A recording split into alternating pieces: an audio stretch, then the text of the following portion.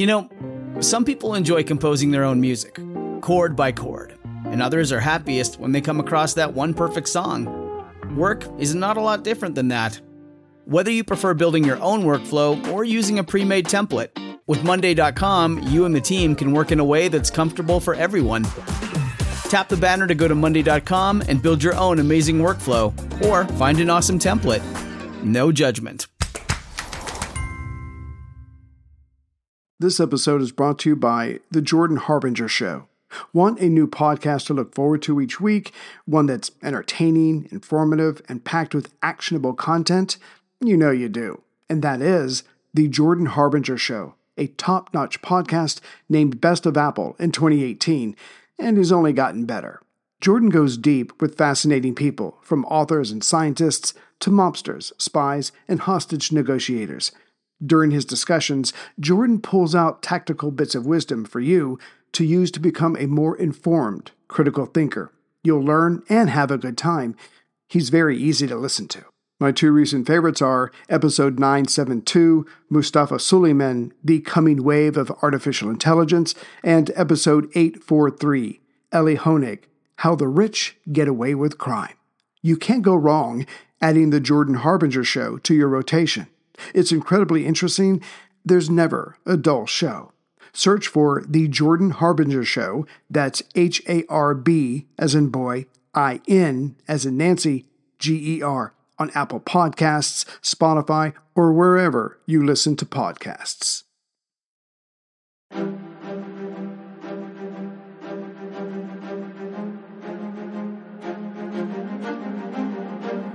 Hello, and thank you for listening to The History of World War II podcast, episode 228, an interview with Mary Jo McConahay about her latest book, The Tango War, the struggle for the hearts, minds, and riches of Latin America during World War II. Even before the first shot of the war was fired, the Axis and the Allies were well aware of the need to control not just the hearts and minds, but also the resources of Latin America. And this fight, like the larger one, had few rules. Residents were captured to exchange for American POWs, and rival spy networks shadowed each other across the South American continent. In fact, it was the oil of Mexico that allowed Hitler to enjoy a head start in terms of resources during the first phase of the war. With the Axis enjoying early victories, the countries of Latin America had to decide whose side they would be on. But they would not be making these decisions on their own. Washington, London, Berlin, and Rome would wage their own war in the Southern Hemisphere, with FDR getting the help of Hollywood and Mickey Mouse. For whomever controlled the South American continent would be favored in the Battle of the Atlantic and in North Africa, which threatened or secured Mussolini's empire, which was, as Churchill described it, the soft underbelly of Europe. And thank you, Mary Jo, very much for being with us tonight. Thank you. I'm glad to be here. So I have to, first of all, I just want to say thank you again for a different reason. When I was halfway finished reading your book, I realized that you had filled a very large gap for me, and probably for other people, about what was going on in Latin America during World War II. So you just covered a lot of things that we're going to get into, but I just wanted to say thank you because, you know, people like me who study World War II or who find it a fascinating subject, I mean, you're focused on Europe, you're focused on Pearl Harbor, but there are some very important things going on in Latin America that I did not know about. So I just wanted to say thank you and also ask, so how did this book come about, and how did you come up with the name The Tango War? I love Latin America. I've worked in Latin America as a reporter for many years, and I'd already done a couple of books about Latin America, but in the memoir genre. And so I wanted to write another, but not about myself. And my father, who was a Navy veteran of World War II, used to tell me snippets of stories. about the war, including about Latin America, about Uruguay, about Argentina, about Brazil. And I, at one point, said, well, let me find out a little bit more about it. Maybe I can write about some aspect of that. But I could not find a single book in English that covered the entire continent, gave me the big picture. So I decided to write the book that I'd want to read, and just spent about 5 years going to Latin America and several other countries, and ended up with the Tango War. Now, why the Tango War? Because, as you know, the tango is a universal dance, not just Latin America. And it occurred to me while I was doing the research that one side was always closely following the steps of another, just like in the tango. Thus, the Tango War, the struggle for the hearts, minds, and riches of Latin America during World War II. The Axis and the Allies following each other step by step. So, I'm glad you did write that, because, again, like you, I couldn't find too many other books. And it just dawned on me while I was reading your book and you were answering that question. Reading your book about Latin America during World War II was the equivalent of looking at a map and then turning it upside down, like the map of Australia. Everything's still there, but you have this different perspective. And I think that's what I enjoyed most about your book, was just seeing it from their point of view and all the things that happened, good and bad, in Latin America during World War II. And we're going to jump into that. So, go ahead. I'm sorry. No, I was just going to say it was a global war. Every place in the world, I think you'll find, was touched in one way or another. Absolutely. And again, but I think a lot, especially maybe in America and the UK, we have a tendency to just focus on what we consider to be the major players. But you're absolutely right. And as we're going to see, and certainly for people who read your book, Latin America had a huge influence on this war. So let's jump into this. So I was completely surprised when I read at the beginning of your book that there was, 1 million plus Germans living in southern Brazil, and they practically had a lock on the air industry in Latin America. Could you tell us how all of this came about? Sure. Well, Germans migrated to Latin America for many years, even in the 19th century. But after World War I, of course, the German economy was in shambles, and so the more or less German colonies that had already existed in the south of Brazil became a lot larger, and Germans migrated much more to Latin America because they already had communities there. They were looking for a new life. They were entrepreneurs. Business was awful back home. And, of course, the military of Germany was reduced to practically nothing by the terms of the Versailles Treaty, very punishing terms. So any young men who wanted to go into aviation often thought about going somewhere else, and many went to Latin America. The very first passenger airline there, SCATA, is the initials of it was in Colombia, flying off of an island in the Magdalena River. That started even before Delta, which was the oldest operating airline in the United States. Wow. And it flew over the mountainous country there of Colombia, about which people were very happy because otherwise it just took days and days to get anywhere.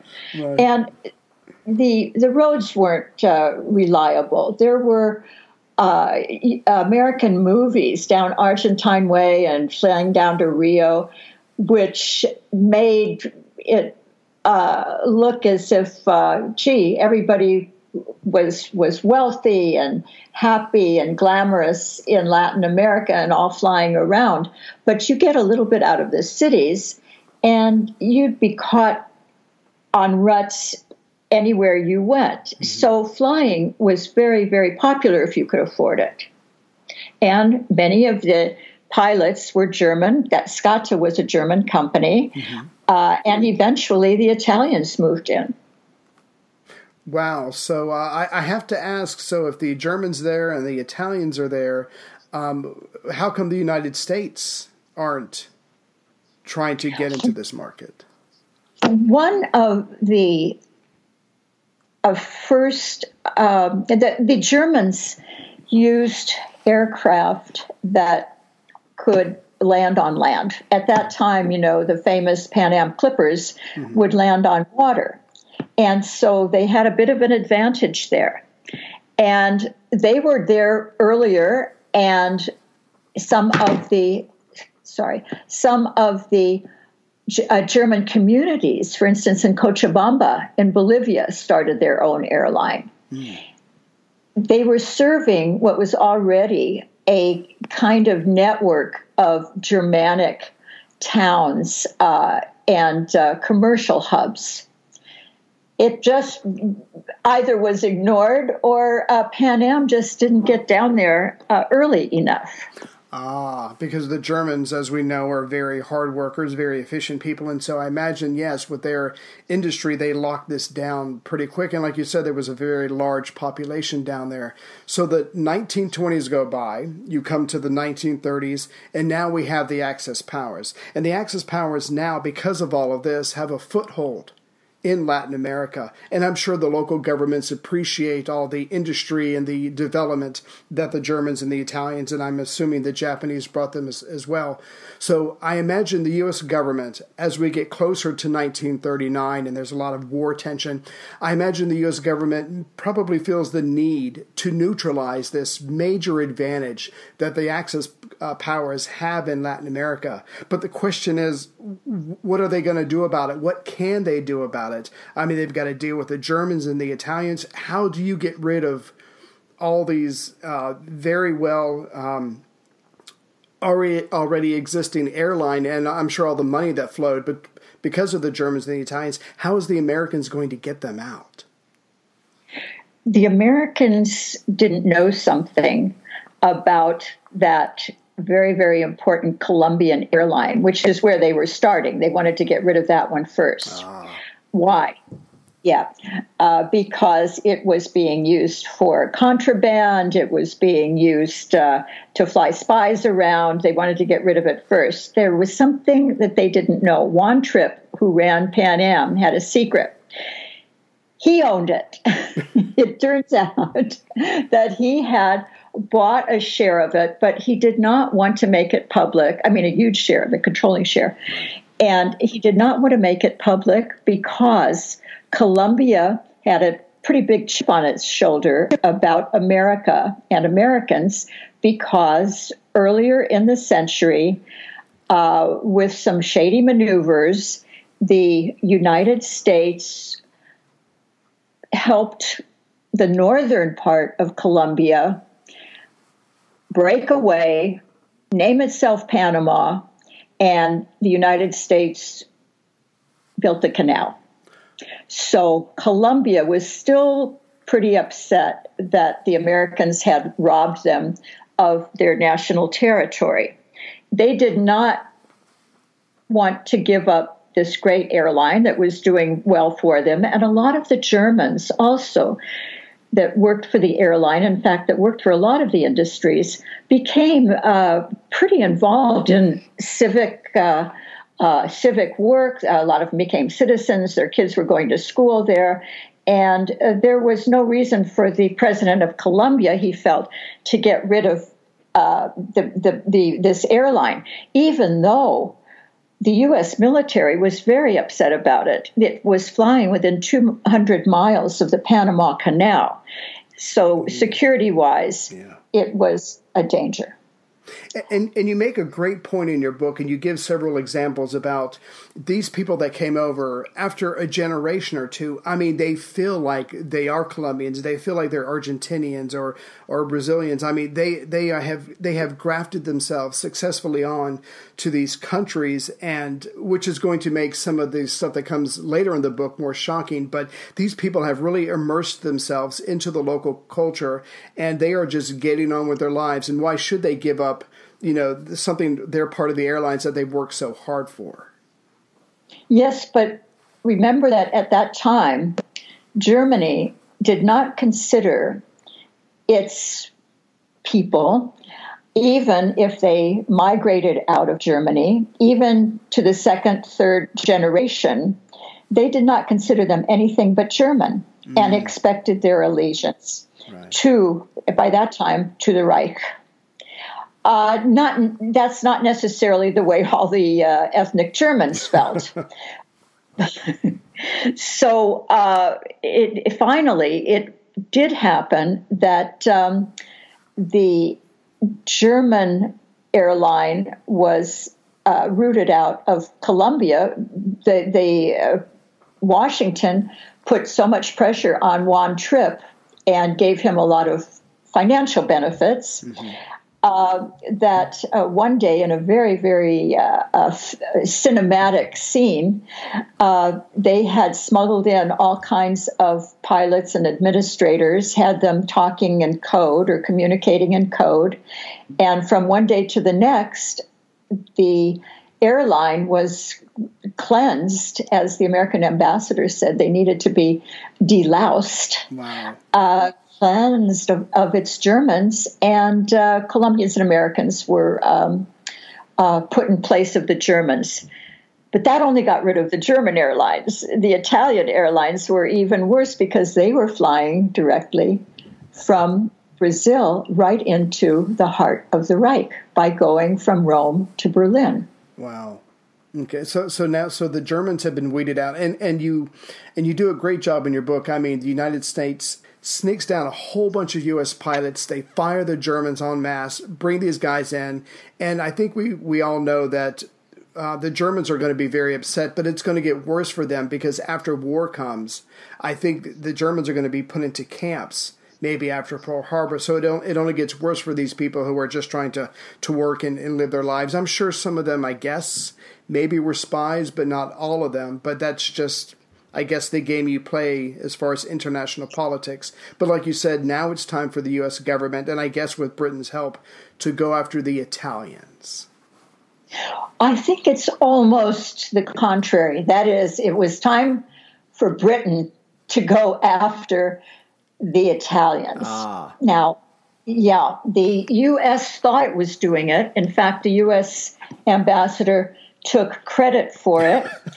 But it was all in the hands of the Brits. Mm-hmm. Why? Because the Italian pilots were suspected of spotting for the Germans, as spotting the British ships, and putting them at risk. And so the United States, for all it tried through diplomacy, could not get rid of the Italian airline called Lati, the one that more or less took whatever spies and contraband, like platinum, for instance, a hugely valuable wartime metal only available in Colombia, took it right into the heart of the Reich. So a very, very well-known, for those who are interested, spy named Intrepid decided, that's William Stevenson, when he got orders from London to get rid of Lati, it took the mission in hand. Mm-hmm. He had a few options. He himself was a pilot, so he did not want to blow up the airline because his fellow pilots would be killed. It was a time when civilians were often sacrificed during the war for certain strategic goals. But he was a pilot that was also a spy's spy. That is, he felt that the best way to get the job done was not through violence. And he he founded this place called Camp X in Canada, which was a kind of huge theater, you might say, where people rehearsed some very dangerous things. For instance, how they would go through torture and interrogation if they were caught.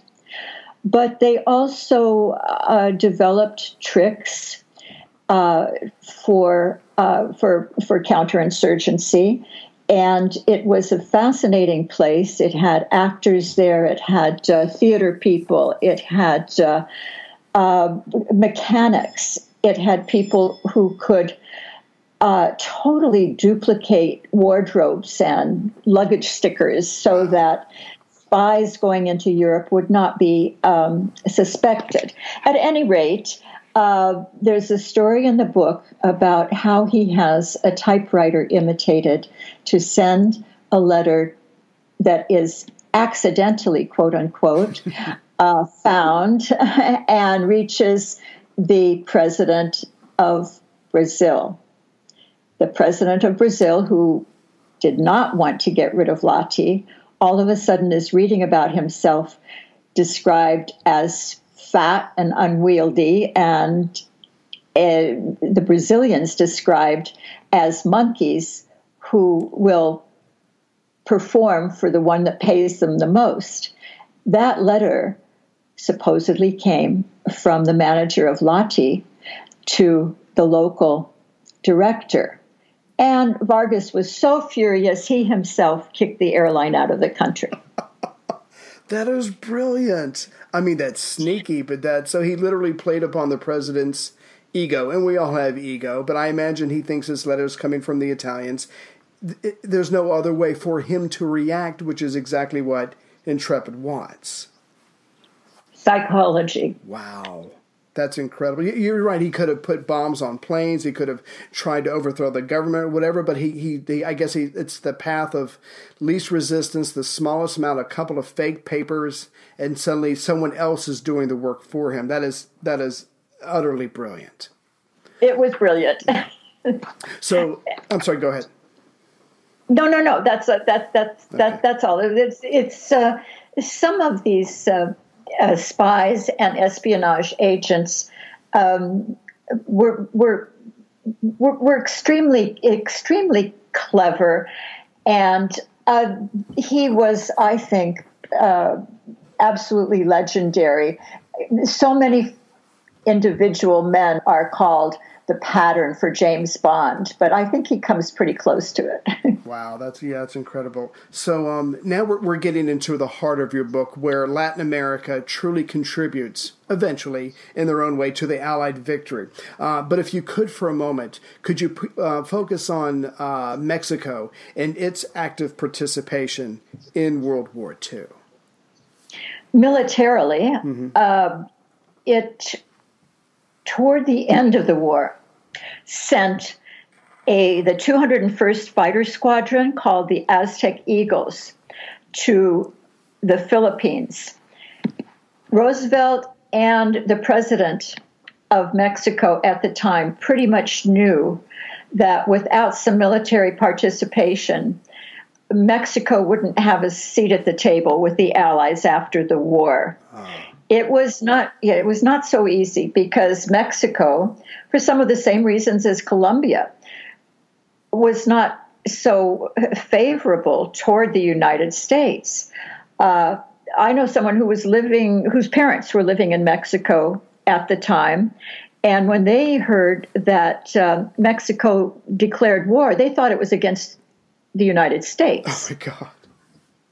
Oh my God. So, well, you had so many invasions of Mexico by the United States, so many border incursions. It was very difficult for any president of Mexico to get Mexicans in general on board with supporting with supporting the U.S. But finally, the Aztec Eagles went to Texas to train and flew, having been recognized by Douglas MacArthur later for their efforts. They put a lot of Japanese troops out of action. They destroyed enemy-held buildings and a lot of war material on the ground. And they ferried aircraft. That was a big job there because the war in the Pacific was getting so spread. You had Papua New Guinea, you had the Philippines, you had all of these sites, and the aircraft had to be ferried.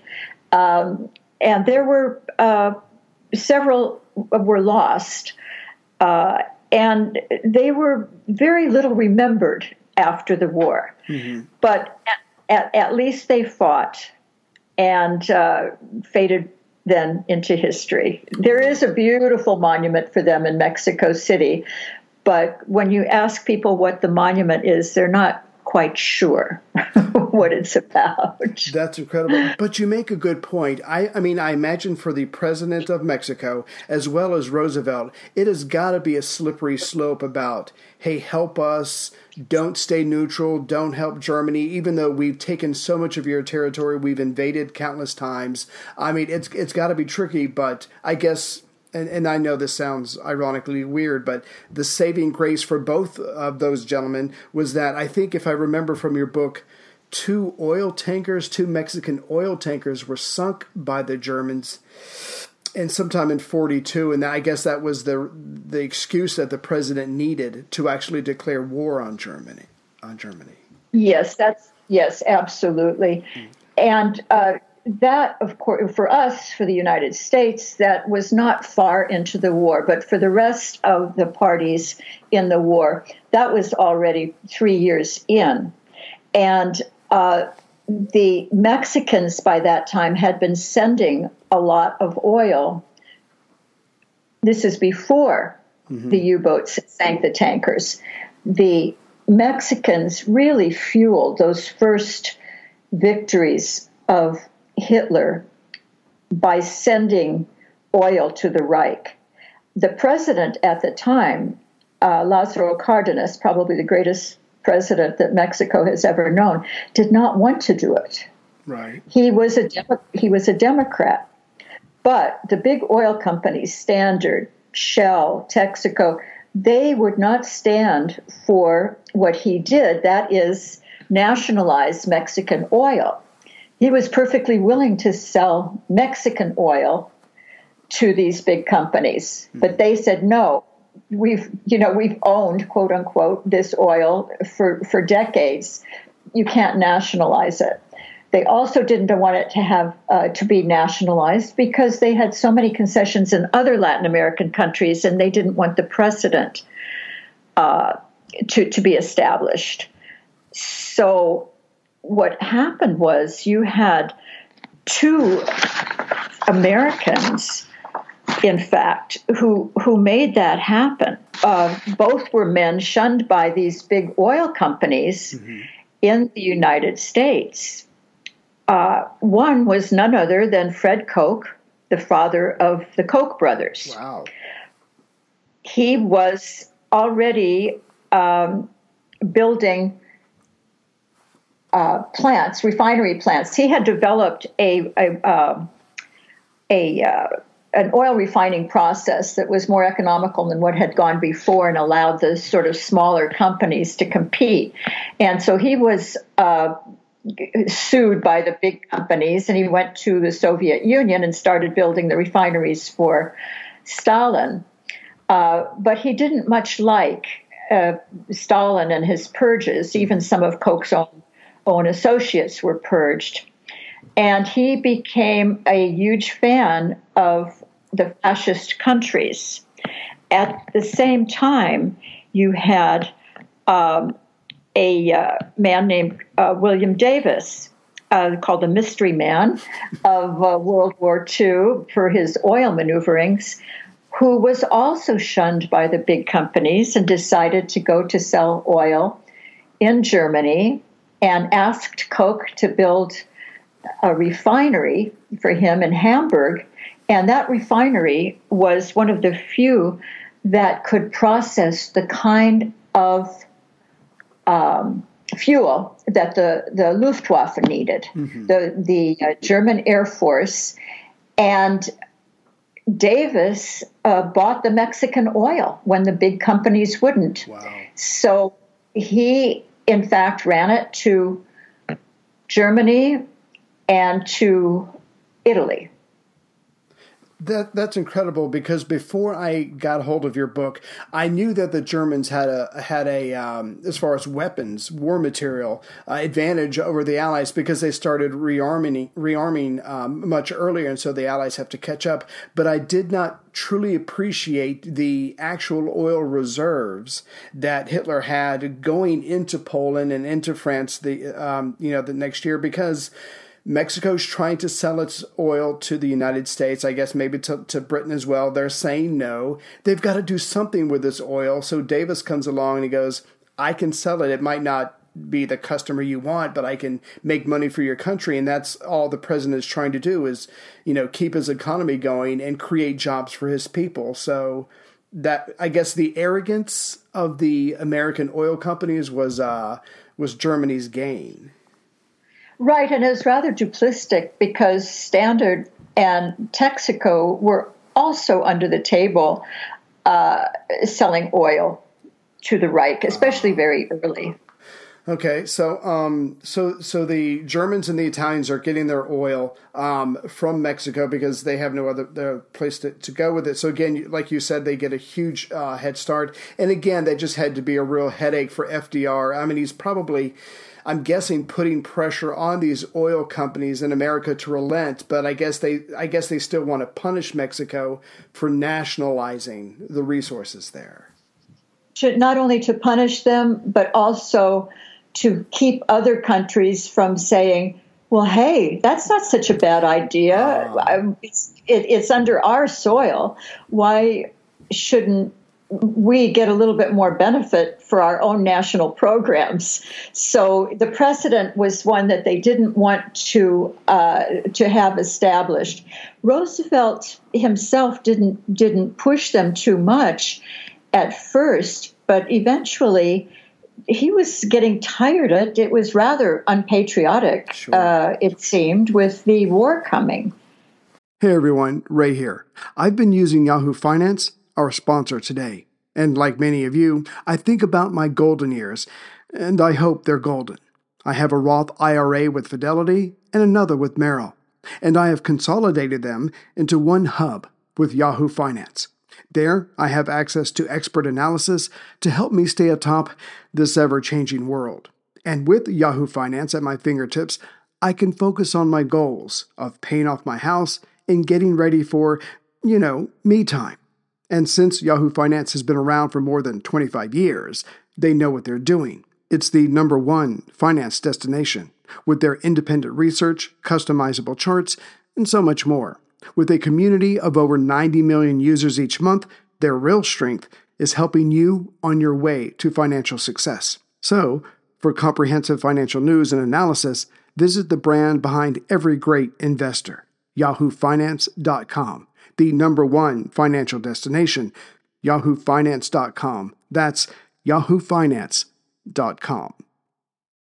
Introducing Bluehost Cloud, ultra-fast WordPress hosting with 100% uptime. Want a website with unmatched power, speed, and control? Of course you do. And now you can have all three with Bluehost Cloud, the new web hosting plan from Bluehost. With 100% uptime and incredibly speedy load times, your WordPress websites will be dependable and lightning fast on a global scale. Plus, your sites can handle even the biggest traffic spikes without going down or lagging. And with Bluehost Cloud, you get 24/7 WordPress priority support, meaning you're connected to WordPress experts anytime you need them. Not to mention, you automatically get daily backups and world-class security. So, what are you waiting for? Get Bluehost Cloud today by visiting Bluehost.com. That's Bluehost.com.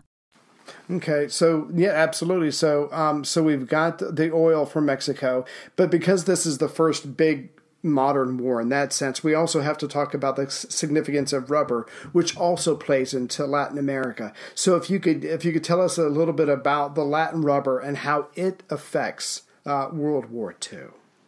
Yes, well, I had no idea about how important rubber would be in a war. Right. And I started looking at the list of materials that are that have rubber parts, and it's you couldn't wage a war without rubber on aircraft, on ships, in hospitals, every place. It's absolutely needed, and even synthetic rubber, which, by the way, the United States didn't have at first. It did not have it. Germany had, for instance, 70,000 tons of synthetic rubber a year to the United States' 8,000 tons of synthetic rubber. But even synthetic rubber needs a portion of natural rubber in it to make products. So so rubber was very important. And there had been rubber campaigns in the Amazon historically. But now the U.S. even developed something called Plan Rubber, which was a plan to take that geographical area, northeastern Brazil, if something couldn't be done, both about the rubber and to get bases in that hump of Brazil. Wow. It's kind of, if you look at Brazil, it's got a fist plunging into the Atlantic, only 1,800 miles from Dakar, from North Africa. It's just a little jump. And so once the fascists were controlling North Africa, people were extremely worried that there would be a jump over to Brazil, which would be bad for the Allies. And this is before the U.S., of course, went into the war. But you had dozens and dozens of meetings of the top commanders, and almost all of them had Latin America on the agenda as war was getting closer. Rubber was finally harvested by about 50,000 men called rubber soldiers. They made it a military-type campaign.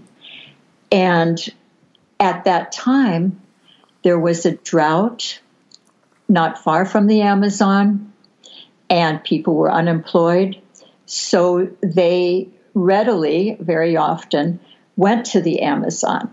But the cost was very, very high for this U.S.-Brazilian rubber campaign.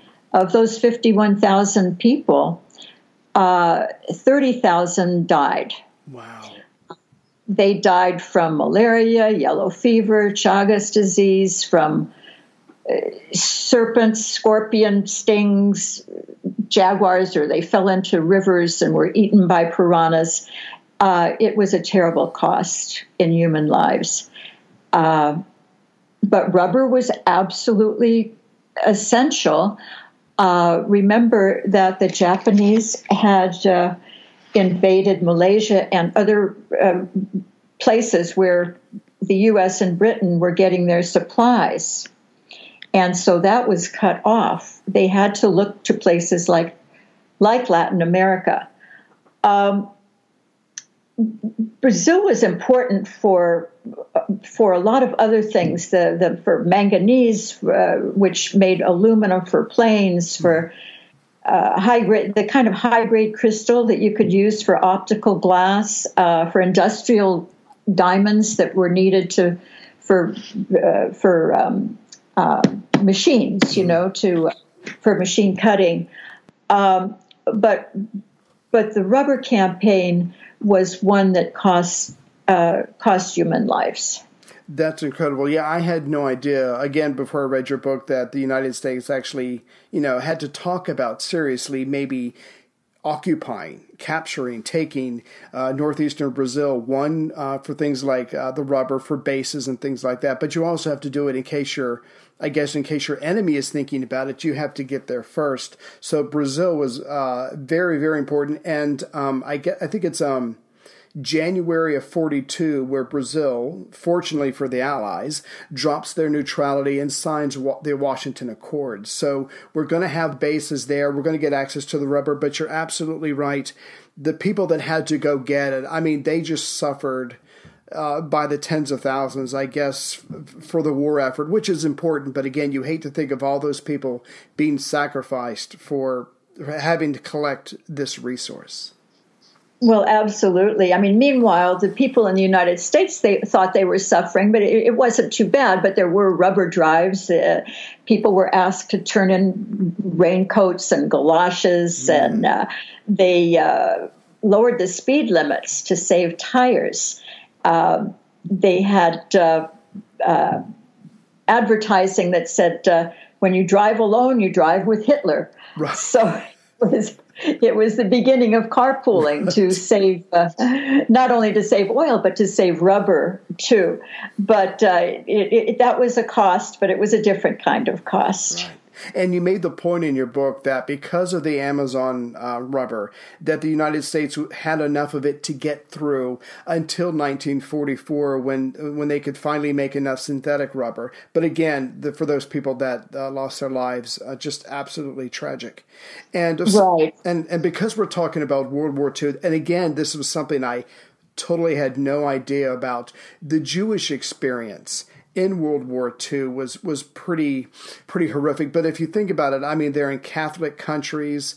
They, because of their religion, I guess they look different. Maybe they act different. But again, there's a certain segment of people, the Jews, to some degree, not assimilating. And I guess that's going to affect them. But I don't think I truly appreciated how long some of them had been there, for generations. Because again, they're looking to make a living and to go to a place that will take them in and let them get on with their lives. Well, it's important to remember that 1492, which is when Columbus sailed the ocean blue, as we remember, that was the same year that Spain ejected the Jews from and the Muslims from Spain. Mm-hmm. That was when Ferdinand and Isabella ejected the Jews. And some Jews went to the Americas right on Columbus's ship. In fact, the first person to actually sight land was one of the sailors was Jewish.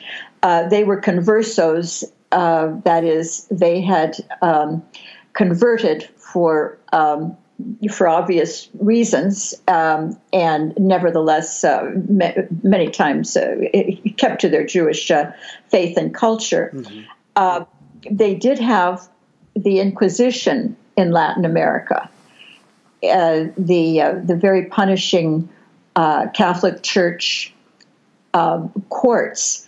Not as many people were killed in the Americas. Right. They were not only Jews. Some of them were Indians, for instance, or even black slaves that insisted on keeping their own religion.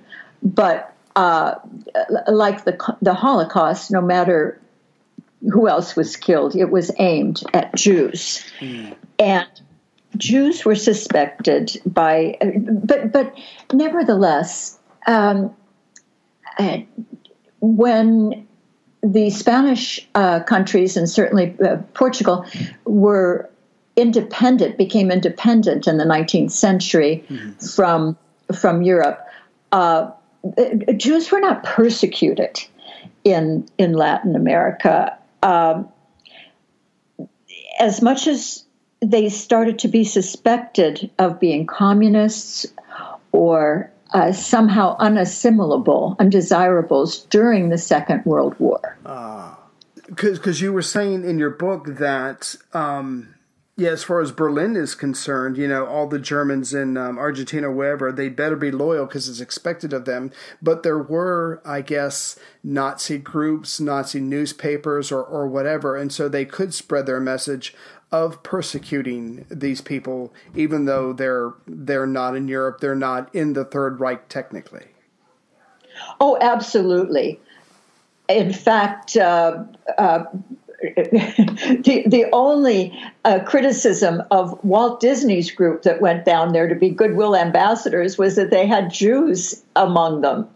This is from a Nazi newspaper in Berlin. No, and in fact, I've sat in archives looking through the newspapers from the time, and it's appalling how cartoons maligning Jews or making fun of Jews are very plentiful, and these are in mainline newspapers. But with the pro-fascist newspapers, of course, they campaigned against Jews. And there were strong Jewish communities in southern Brazil, in Argentina, in Mexico. Nevertheless, it was very difficult during the Second World War. And one of the most difficult things was that they could not know, they didn't know what was happening to their families back home. The information was so scattered, and the very few Jews who immigrated, who were able to be accepted into the Latin countries during that period, told horrific stories, but even many of them didn't have the whole picture. So there was powerful angst that affected the Jewish communities during that period.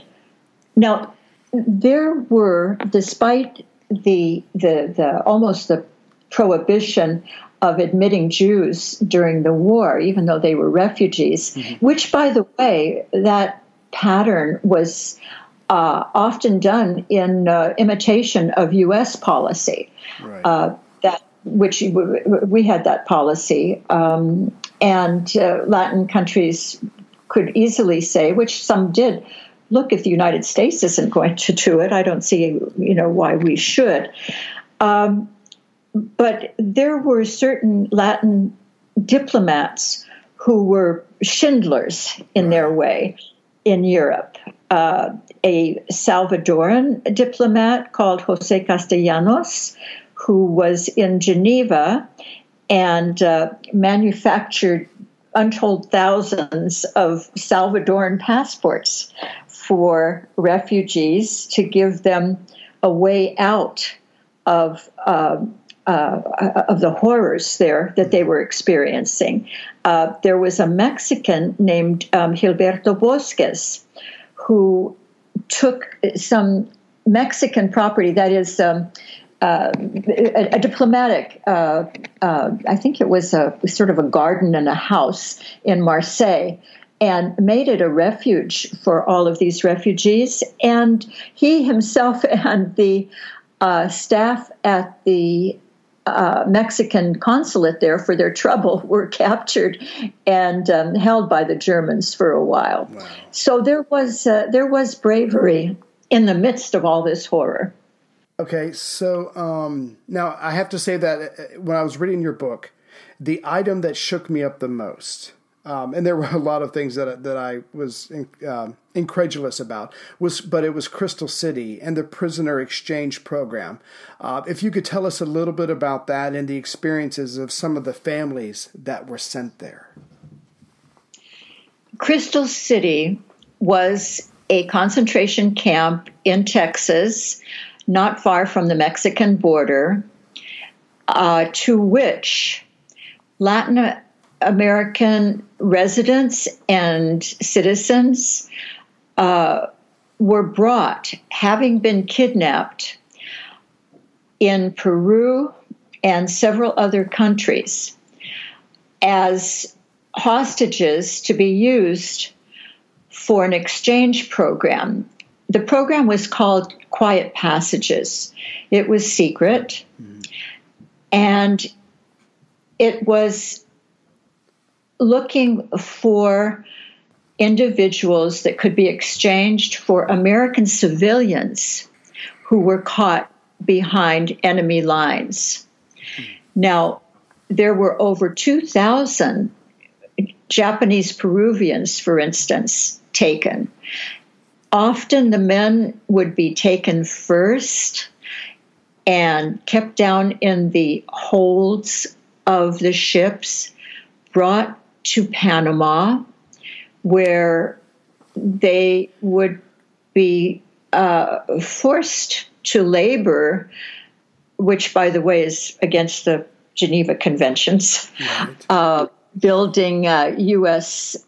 Military camps, and then taken on to camps in the United States where eventually the families would join them, but sometimes entire families were taken.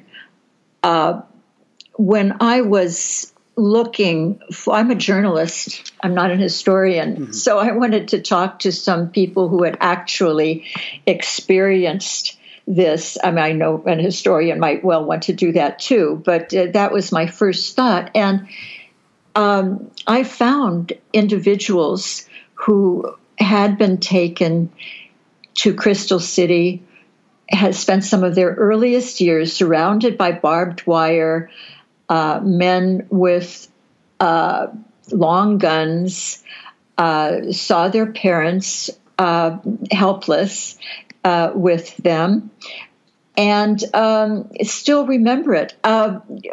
One gentleman, I got on the phone, and we started talking about where we lived, and it turns out he lived 1 block from me.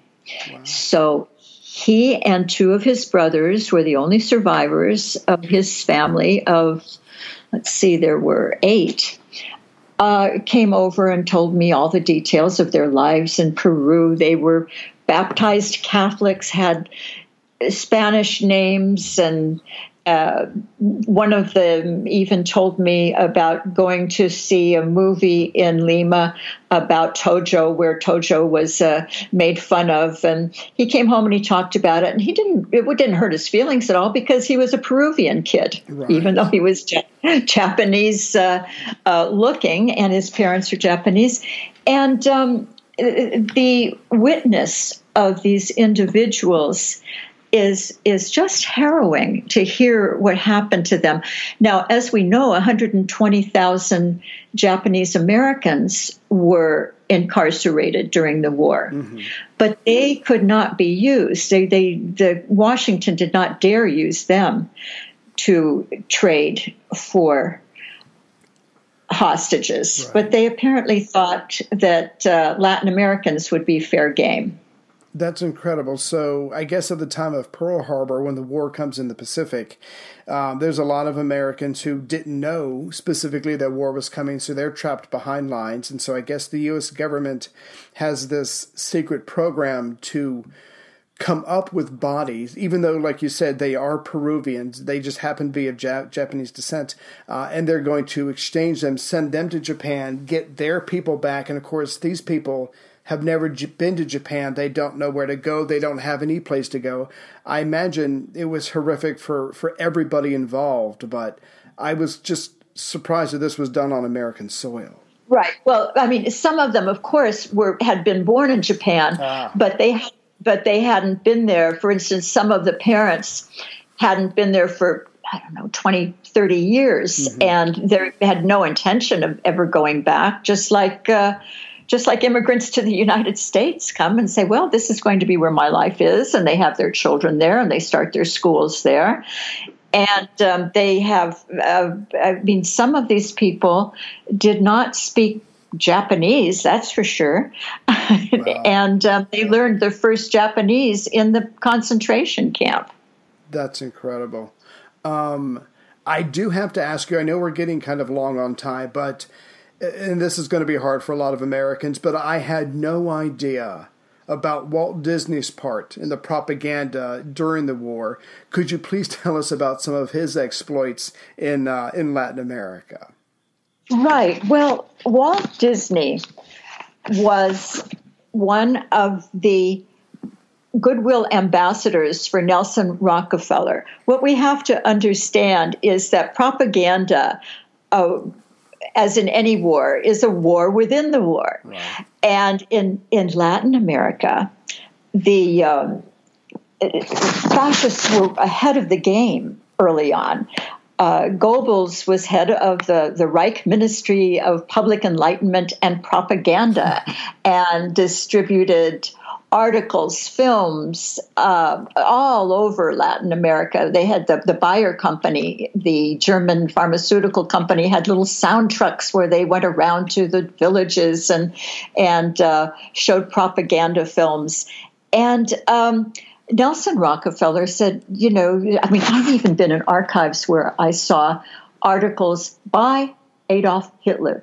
That was the byline, wow. Clearly distributed by Goebbels, to say, my vision by Adolf Hitler. So Rockefeller, whose company had a lot of business in Latin America and who personally was very affectionate toward Latin America, he tried to speak Spanish, saw the writing on the wall and decided that a propaganda, especially with the elites, was extremely important to counteract this. And at first they worked on influencing the elites, and then they started looking at the general public.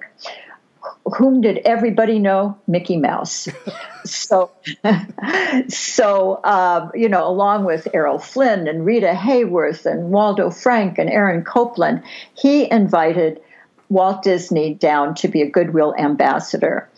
Walt Disney and his crew, they called themselves El Grupo, made wonderfully attractive films that were meant to show Latin Americans as like us in the Three Caballeros, the three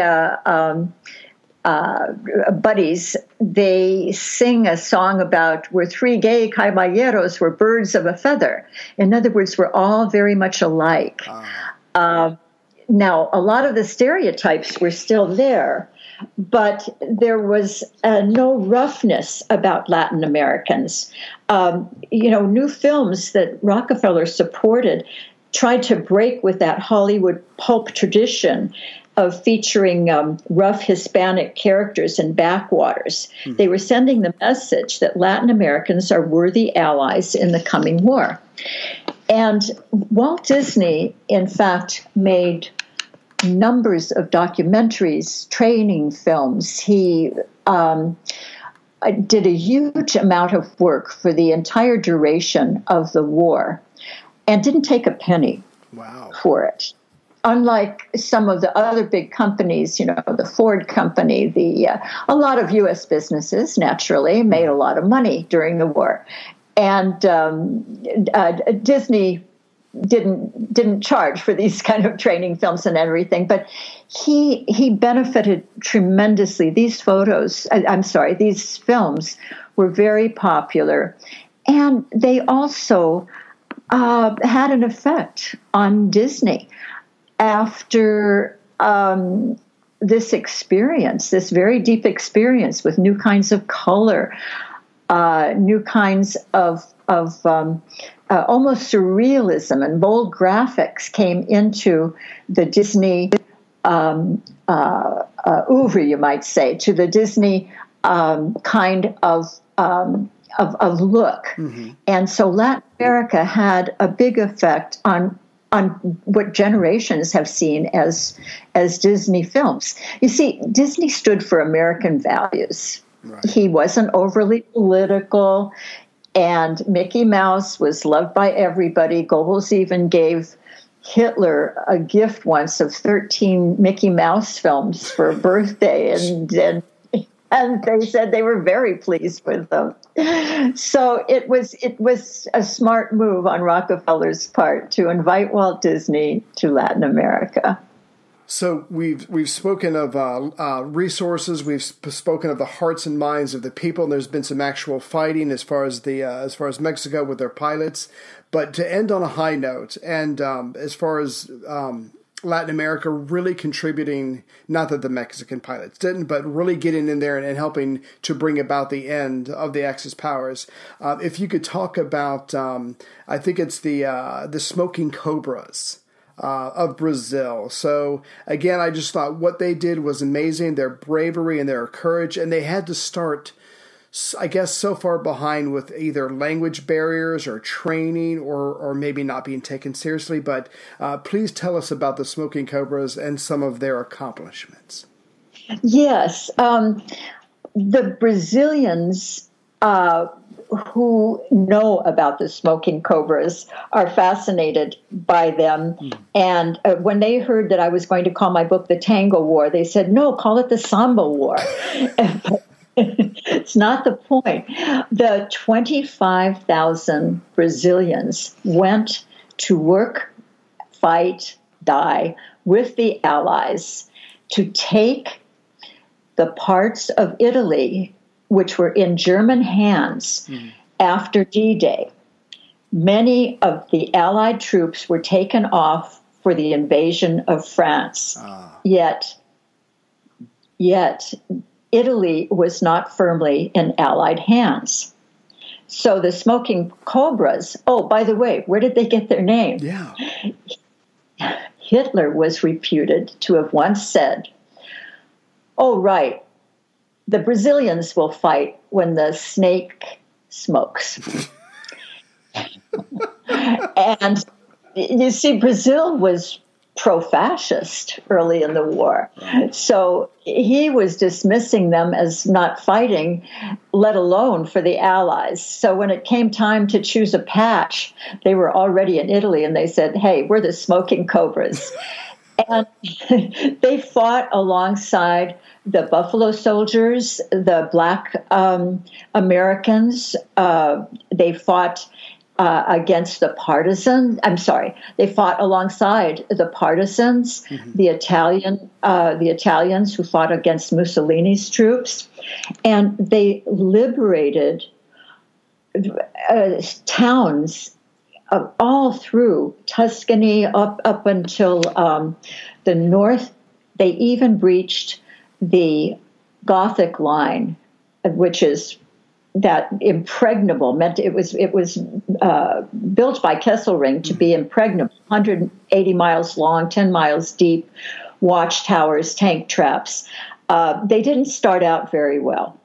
You had Brazilians that had never been behind the wheel of a car driving these huge trucks. I mean, they had more people lost from traffic accidents at the beginning, or car accidents, Jeep accidents, than they did from dying in the field.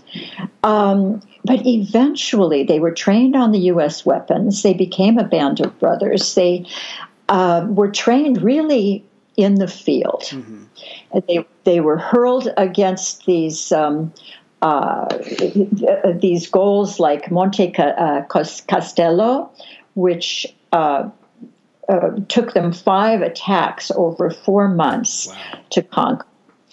And they ended, their last action was just a few days before the end of the war.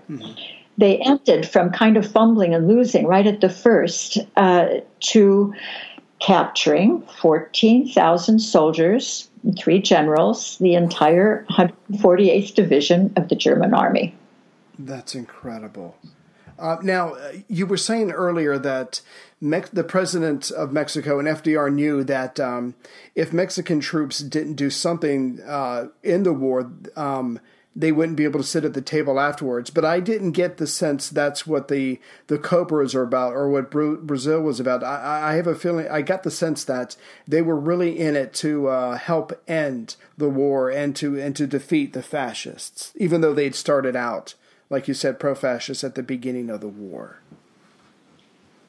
I would say that the rank and file was all out against the fascists. And by the way, they included 800 German Brazilians. Wow. They were some of the toughest fighters. And they came from the south of Brazil and enlisted and fought like everybody else. And some of the best-known names, like Max Wolf, were German, who died a few days before the war was over, were German Brazilians. Later, some of their officers took part in the U.S.-supported coup of the 60s when it became pretty difficult to live it became rather repressive to live in Brazil. So some of the officers of the Smoking Cobras supported that coup. The rank and file were rather neglected.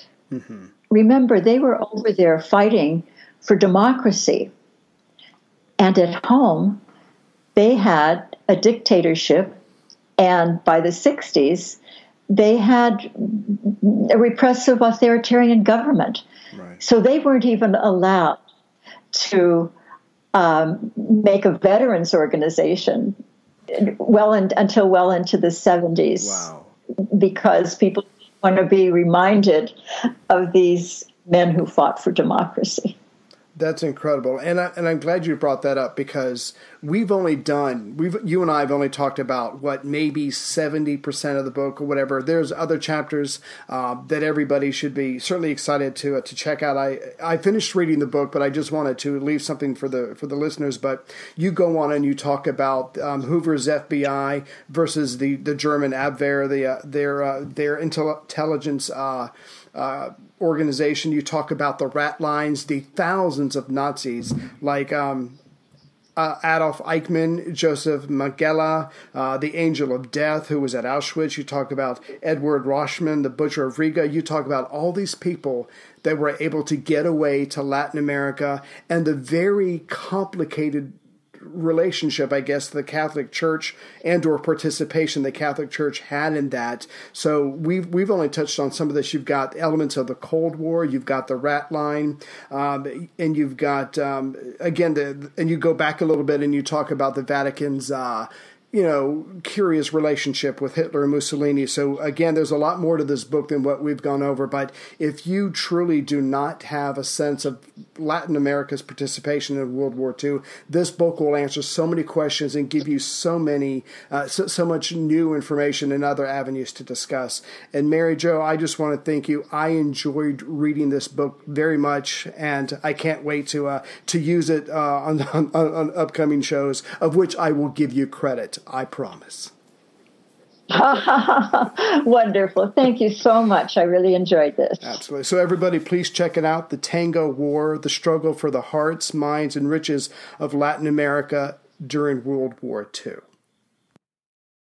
When you need mealtime inspiration, it's worth shopping Kroger, where you'll find over 30,000 mouth-watering choices that excite your inner foodie. And no matter what tasty choice you make, you'll enjoy our everyday low prices, plus extra ways to save, like digital coupons worth over $600 each week. You can also save up to $1 off per gallon at the pump with fuel points. More savings and more inspiring flavors make shopping Kroger worth it every time. Kroger, fresh for everyone. Fuel restrictions apply.